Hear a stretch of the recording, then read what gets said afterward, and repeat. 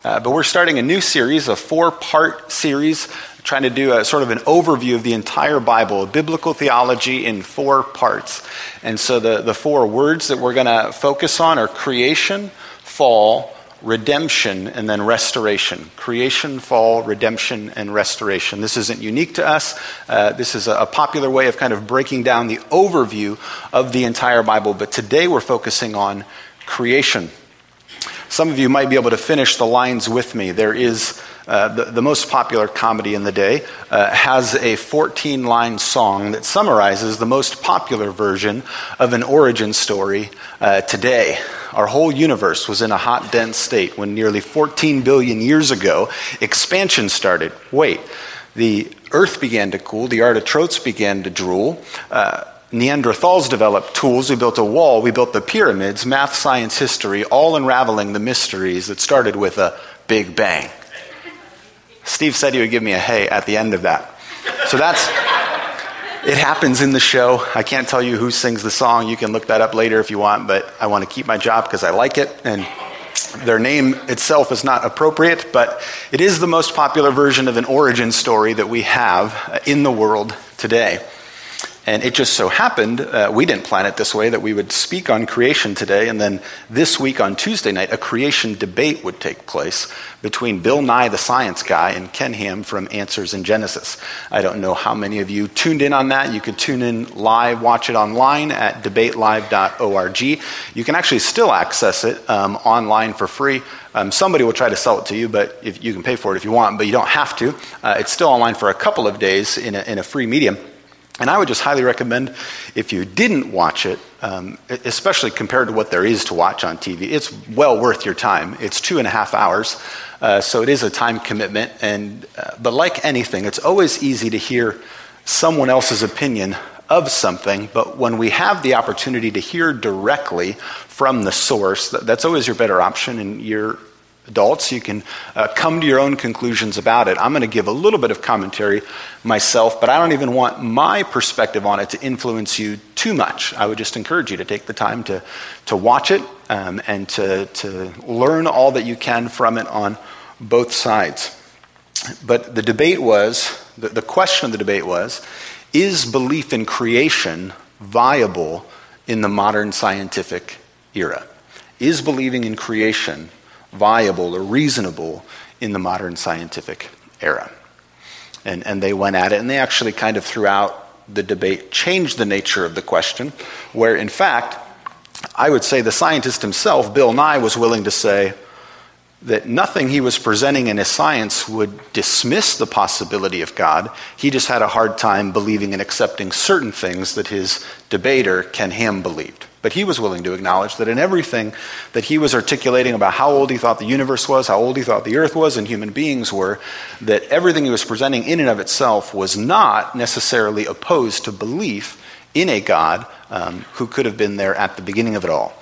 They were mainly arguing about just when the beginning of it all was and how long ago it was. So I encourage you, if you haven't, to take the time to go ahead and watch that. But we're talking about creation, and so we would answer the question here in the affirmative: is creation a viable model in today's modern scientific era? We would say yes and amen, and we believe so. And we're going to go to Genesis 1 to look at why. So I invite you to open a Bible to Genesis chapter 1, where we're going to read the chapter, not quite in its entirety, but almost in its entirety.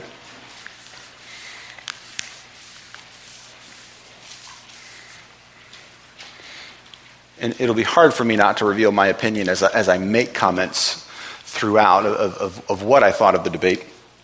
But as it comes to Genesis 1 and 2, I submit to you that what we're about to read here in Genesis 1, first of all, this is written thousands and thousands of years ago. So as this was written and as this was heard, people weren't back then debating whether or not there was a Big Bang, whether or not we had evolved from other species. That's a debate that's come about in the last couple hundred years. So whatever we think about that, when this was written a long, long time ago, that wasn't the debate that people were having. So what we want to do to understand any Bible passage well is, one, to try to understand what it's saying, but to try to understand what it's saying in what the first people who had heard it would have been thinking about. What was in their minds and what were the debates going on in their own day, so that when they came to Genesis chapter 1 and they heard someone read it or recite it from memory, what would have stood out to them? That's not something we just do at Genesis 1. That's what we try to do with the whole Bible. We don't just read it and say, oh, this is what I think it means. We want as much as we can to try to understand what it would have meant in the original setting to the original audience of who would have heard it. And I would submit to you that Genesis 1, for people way back in the day, and if you want to sound educated, you can say ancient Near Eastern civilizations. If you just want to say Israel's neighbors, that's what it means. So back in the day, Israel's neighbors, they would have had some beliefs about creation and how the world came to be. So when this came about, this was a contrast to those other beliefs. What the Babylonians believed, what the Egyptians believed, or what the Assyrians believed. What was said here was in contrast to those different ideas. And I believe that what we have here primarily is a description of the who and the why of creation, and not necessarily the how and the what. As an example, we have places not very far into the Pentateuch where we get a description of the how and the what, and we see what kind of writing that's like. So that in the first 5 books of the Bible, there are a lot more chapters devoted to how the tabernacle should be built than how the whole universe was made. The further you get into the Pentateuch, we get a lot of descriptions. So do this, and this is how you do it, and this is the kind of material you want to use and do it. Excuse me. And this is who you want to have do it. We get descriptions of the what and the how. And when we come and we realize we only get through one chapter and the whole universe has been in existence, that we have to consider it in saying, I think maybe something else is more primary, and that is, in fact, who is working and why did they make the world in the first place. So that's how I want us to read Genesis chapter 1. In the beginning, God created the heavens and the earth. The earth was without form and void, and darkness was over the face of the deep, and the Spirit of God was hovering over the face of the waters. And God said, let there be light, and there was light. And God saw that the light was good, and God separated the light from the darkness. God called the light day, and he called the darkness night. And there was evening, and there was morning, the first day. And God said, let there be an expanse in the midst of the waters, and let it separate the waters from the waters. And God made the expanse, and separated the waters that were under the expanse from the waters that were above the expanse, and it was so. And God called the expanse heaven, and there was evening, and there was morning, the second day. And God said, let the waters under the heavens be gathered together into one place, and let the dry land appear, and it was so. God called the dry land earth, and the waters that were gathered together he called seas. And God saw that it was good. And God said, let the earth sprout, vegetation, plants, yielding seed, and fruit, bearing fruit in which their seed, each according to its kind on the earth. And it was so, and the earth brought forth vegetation, plants,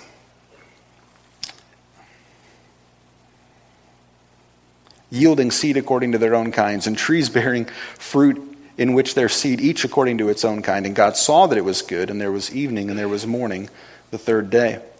And God said, let there be lights in the expanse of the heavens to separate the day from the night, and let them be for signs and seasons and for days and years. And let them be lights in the expanse of the heavens to give light upon the earth. And it was so. And God made the 2 great lights, the great light to rule the day and the lesser light to rule the night, and the stars. And God set them in the expanse of the heavens to give them light over the earth, to rule over the day and over the night, and to separate the light from the darkness. And God saw that it was good. And there was evening and there was morning, the 4th day.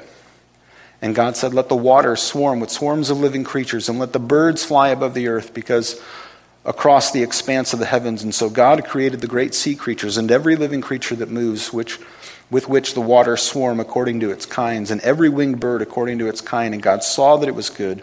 And God blessed them, saying, be fruitful and multiply, and fill the waters and the seas, and let birds multiply on the earth. And there was evening and there was morning, the 5th day. And God said, let the earth bring forth living creatures according to their kinds, livestock and creeping things, and beasts of the earth according to their kinds. And it was so. And God made the beasts of the earth according to their kinds, and the livestock according to their kinds, and everything that creeps on the ground according to its kind. And God saw that it was good.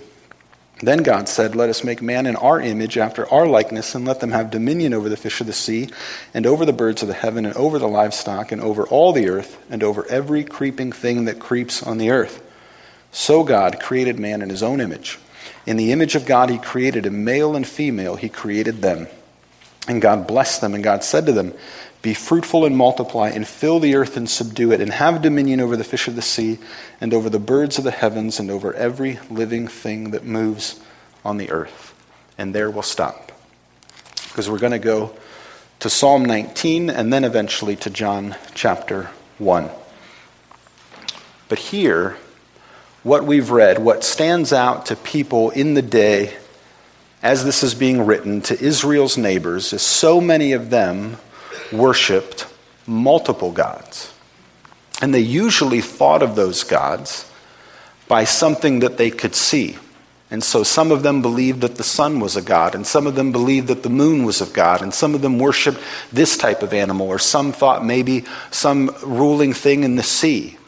But usually their gods, as all false gods end up becoming, or some part or version of the creation that people began to bow down to, which the Bible calls idolatry. Whenever we worship something in creation rather than the Creator itself, we're committing idolatry. So what would have stood out to them, which doesn't stand out to us because we've been so influenced by the Bible for such a long period of time, is actually the fourth word in our English translation of verse chapter 1. In the beginning, God created the heavens and the earth. And somebody would have raised it and said, wait, okay, but which God? No. The only God. What do you mean the only God? There's only one God. There's not only one God. There's this God, there's that God. No. We believe that there is only one God. But what about this, and what about this, what about this? Well, that one God is the one God who made everything else. Everything else you see that you honor that is bigger and stronger than you, whether it's the power of a storm, whether it's sea creatures that you don't quite understand, how do they live in the water, whether it's the way the sun and the stars move and create seasons, all of that. Those aren't the result of different gods acting.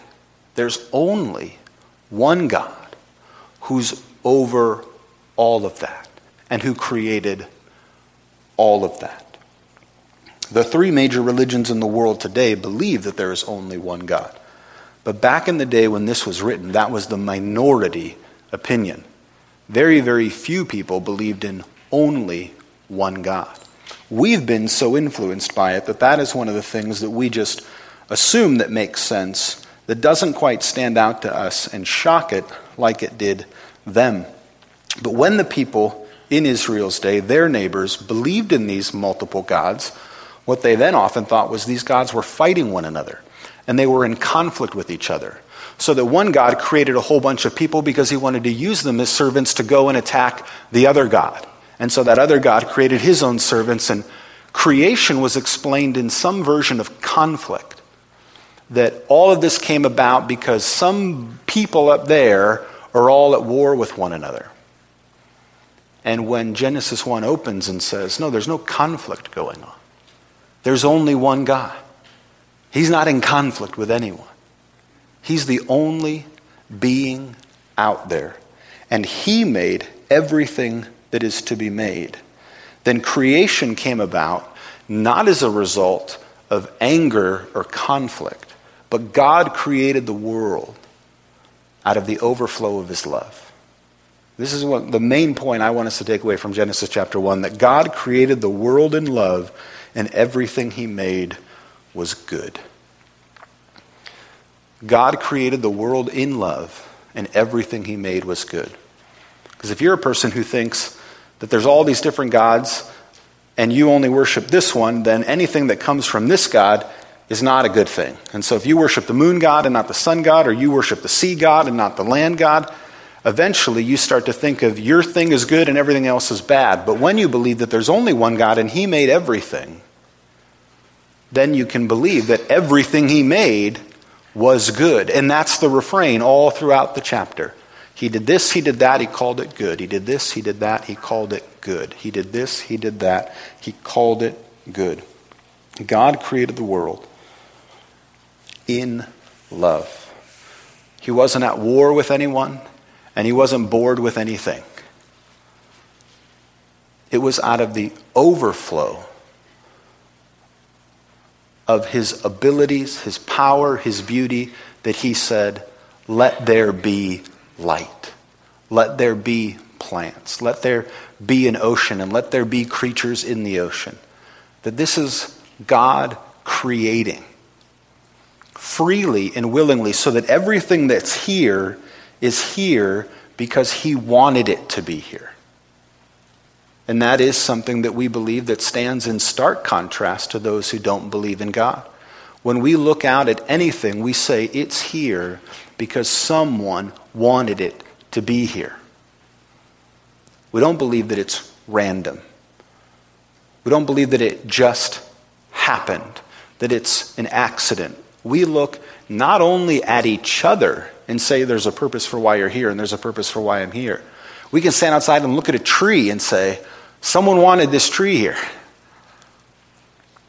We can eat fruit and vegetables and say somebody wanted this to be here. They wanted the world to work like this. There's purpose in it. There's design. It's not meaningless. There is a reason why we're here. It was quite fascinating in the debate. Bill Nye, the science guy, acknowledged that as human beings, we all have a desire to know why we're here, and two, whether or not we're alone. For him, what that meant was, if one day we find out that 10 million years ago there was life on Mars, then we'll know we weren't alone. I don't know about you, but that doesn't do it for me. Oh, they became extinct too. We're not alone. We'll become extinct too someday. Isn't that encouraging? No. We do want to know whether or not we're alone, whether or not we matter. We ask questions about life, but there is a limit to what can actually provide that information to us. And so again, when the question came to him, so you say that 14 billion years ago there was a Big Bang, and you have all these reasons why that's fine, but where did that come from? And he said, I don't know. That's a mystery. Okay. What if someone who was there told us about it? What if someone who has been there from the beginning could give us information about why the world is here and the purpose behind it? We can't discover it from our vantage point, no matter how good our tools are. We can learn a lot, but there is a limit to the amount of knowledge we can acquire. And one of the basic convictions of the Christian faith, whether you believe in a young earth or an old earth or wherever you fit on a spectrum of creation, is that God has spoken, and the God who's been there from all time has revealed himself to us, and we can know things not because you or I are super smart, but whether you or I are willing to listen to him who's been there for all time. That we can have access to information that no microscope or telescope can ever give us, if we're in communication and in relationship with the God who is there. But that's the big point I submit to you of Genesis chapter 1, that there's a purpose to the world. And that that's still true, that you can look into a mirror and say, someone wanted me here. Even if when you look in the mirror, you know 10 people in your life that don't really want you here. And they don't really like you, and you're not really getting along with them. If you take seriously what the Bible says, in spite of that, you can say, someone wanted me to be here. Someone created me in love and said, when he created me, it's good. This is good. He didn't make a mistake. He didn't get his timing wrong. He wanted us to be here on purpose. And when he looks down on us, he calls us good. When we get down towards the end of the chapter, we realize that God invites us to love the world and enjoy him through every good thing. So he created the world in love. He called everything good, and then he made us in such a way that he invites us to love the world and to enjoy him and to experience him through everything that is good. So that when you get down to verse 26, verse 26, it says, God said, let us make man in our image after our likeness, and let them have dominion over the fish, over the birds, over the livestock, over all the earth, and over every creeping thing that creeps. And so God created man in his own image. In the image of God, he created them male and female. He gave us a capacity that other parts of the creation do not have in giving us the ability to express and experience what love is. And then to say to us, here's the world I made. Love it. Care for it. Look after it. Look after every part of it. But I've given to humanity something that has not been given to other parts of creation in this capacity to know and to experience what love is. So he does that to invite us to love the world and to experience him through every good thing. So now I'll ask you to turn to Psalm 19, where we'll see this developed as well. In Psalm 19. This is a biblical theology of creation. That God made it all, that everything he made was good, he made it in love, that he invites us to love the world and to enjoy him through it. This is Psalm 19. On page 456, if you're using one of the Bibles in the pew. The heavens declare the glory of God, and the sky above proclaims his handiwork. Day to day pours out speech, and night to night reveals knowledge. There is no speech, nor are there words whose voice is not heard. Their voice goes out through all the earth, and their words to the end of the world. In them he has set a tent for the sun, which comes out like a bridegroom leaving his chamber, and like a strong man runs its course with joy. Its rising is from the ends of the earth, its circuit to the end of them, and there's nothing hidden from its heat. And that's where we'll stop. What is the view of creation expressed here? The heavens declare the glory of God, and the sky above proclaims his handiwork. We can, when we choose to love the world like God does, we can actually not just enjoy the world, we can enjoy him through the world. And that's actually how he's designed it to be. He has designed us with our five senses so that one of the main ways that we experience God is by experiencing him through his creation. And we discover things about how amazing he is by looking closely at the world, by studying the creation that he made. There's another thing that came out in the debate that both sides had a passionate plea to say there's nothing in our faith that should prevent us from wanting to discover more and more about the world. If God is the one God who made it all, and he called it all good, then whether you want to pursue biology or chemistry or geology or astrology, in studying creation, you don't have to go into those fields worried that somehow you're going to discover something that's going to challenge your understanding of God, if you believe that it's God who made it all. And so what you're discovering in astrology and biology and geology and chemistry is the way in which God works, and it all declares his glory. Now, there might be some things that you learn that challenge your interpretation of certain Bible passages. That was something even Ken Ham from Answers in Genesis was willing to acknowledge. We believe the Bible is inerrant, that it has no errors, but we don't believe our interpretations hold that same weight. We're human beings. And we always have to be willing to test our interpretation of the Bible compared to the information that we have. Why? Because the Bible itself says that creation reveals God's handiwork. that we can know God and see his glory when we study creation.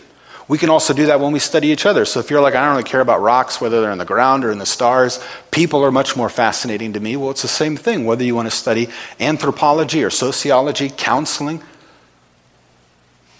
be a humanities major. Again, you don't have to go into any of those areas of study and be worried and be on the defensive that somehow you're going to learn something that's going to challenge your belief in God. Why? Because God made all of us.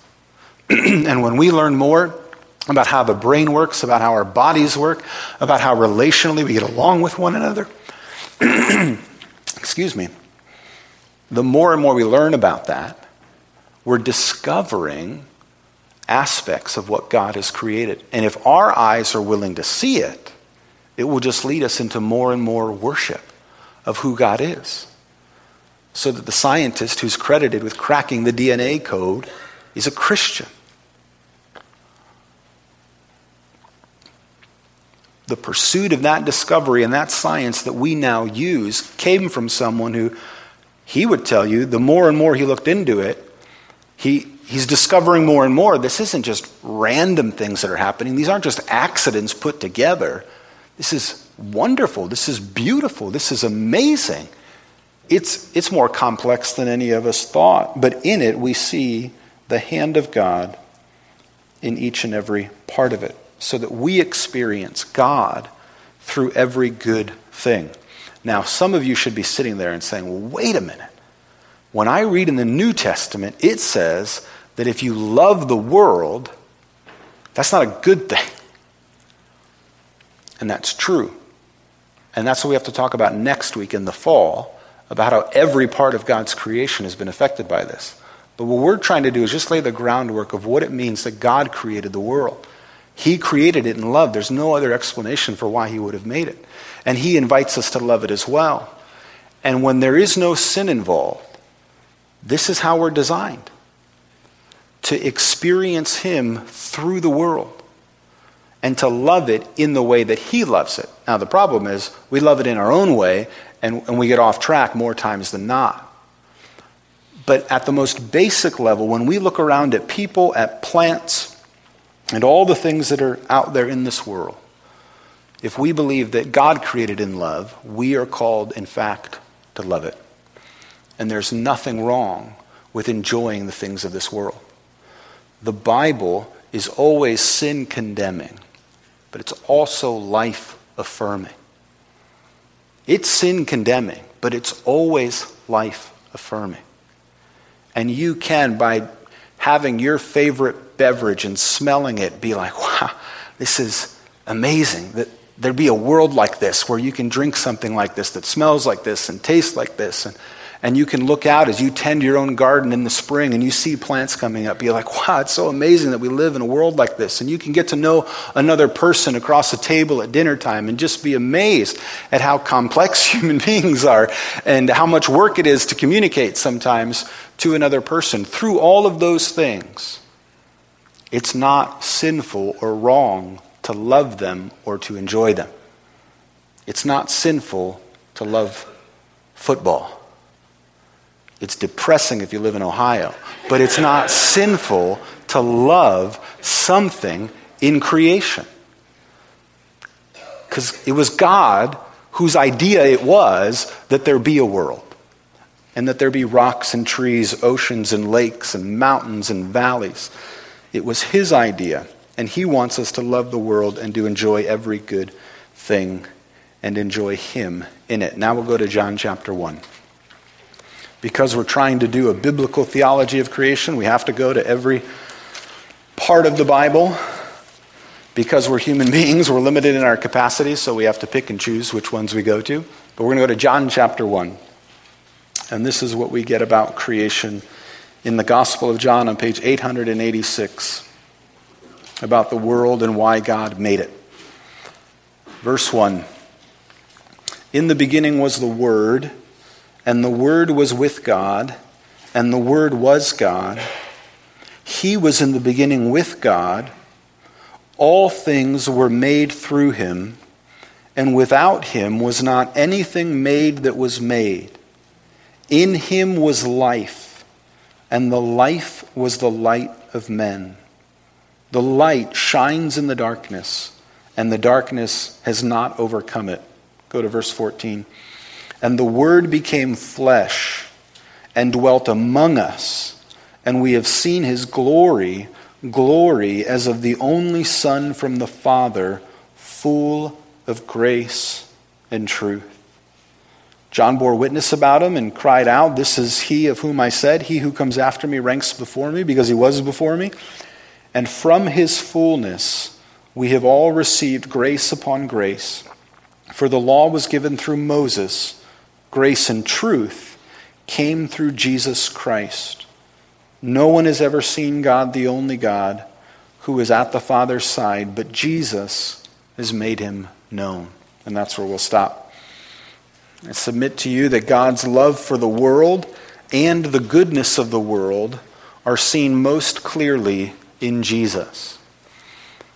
So if you're tracking with us, that he made it in love, called it all good, that we're supposed to love it and experience and enjoy him through it, we see all of this best, most clearly, when we look at Jesus himself. Because at the very heart of the Christian story is that the God who made it all said it was good enough for him to become one of us. You've got to stop and think about that. That the God who made it all said it was good enough that he was willing to become one of us. There's so many stories and so many personalities throughout human history where people get an inflated ego and they start to think that maybe they're a God and they have more power than they really do.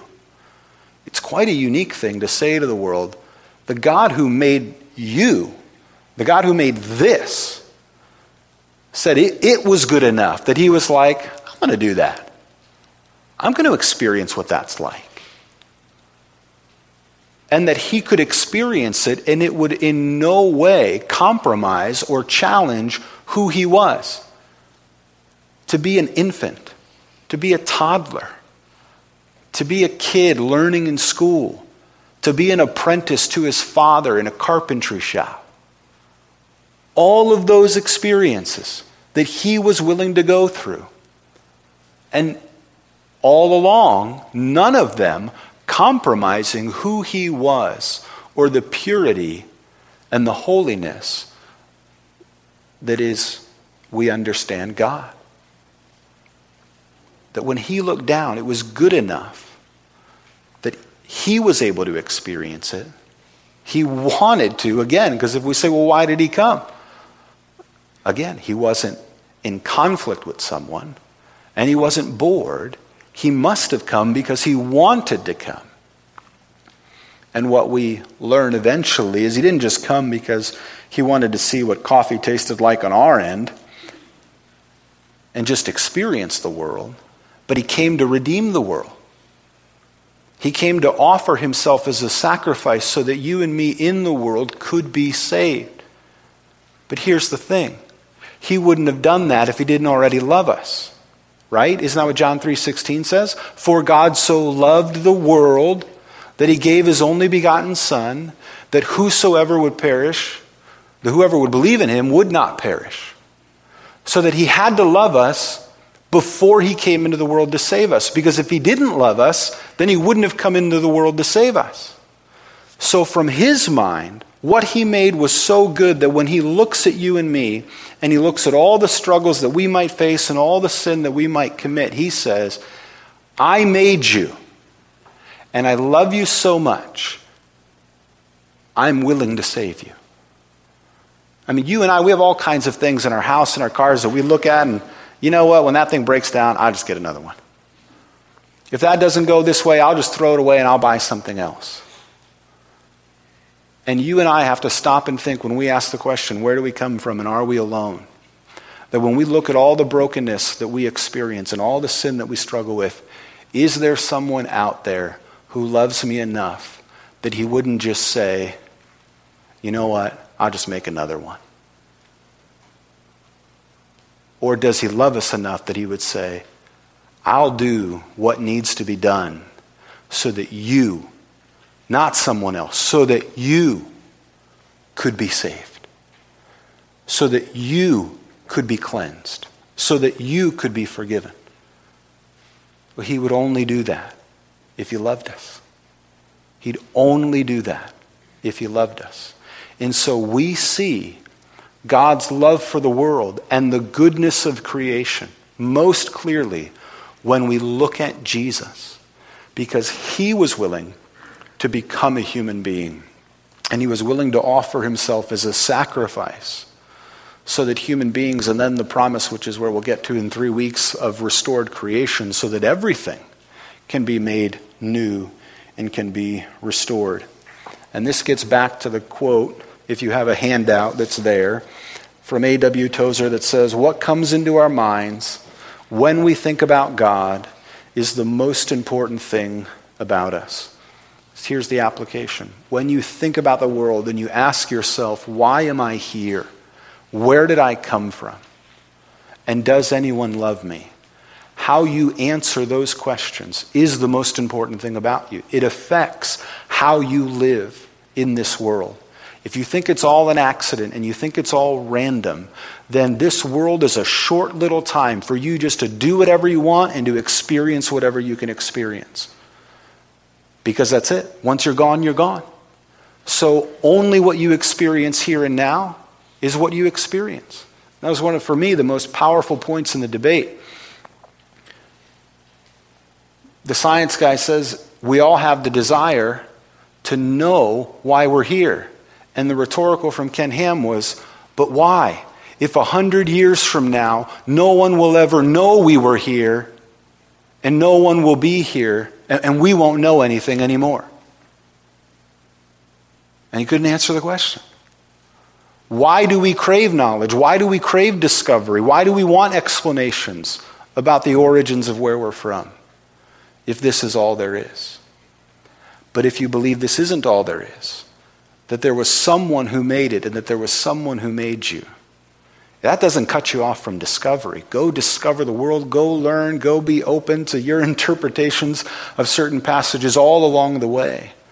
But you go forward in the knowledge that someone loves you and someone wanted you to be here.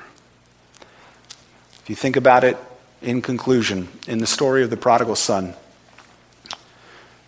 the conviction that the son had to come to before he would come home was that he had to remember that there was a father, there was a home, and that father loved me. If he didn't believe that, he never would have come home. For you and I to be open to God's working in our lives, for salvation to take place in us, we have to believe there's a God we can go to. We have to believe that there's a home we can return to. And we have to believe that in that home is a place of unconditional love. And that's what we believe, and that's why it matters. Let's pray. Heavenly Father, we come to you and we thank you as the maker of heaven and earth, the God of all wonders, who is so filled with goodness and love that you created everything around us with purpose and meaning so that we could know you and enjoy you. And we pray that you would help us to view ourselves in the way that you view us.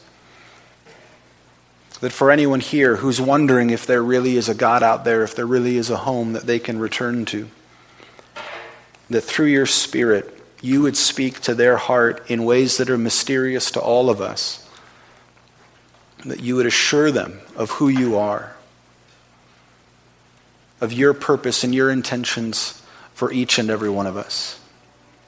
We confess that we so many times don't realize how amazing and wonderful life is. And we walk past and drive past things that should cause us to worship, but they don't. We just ignore them.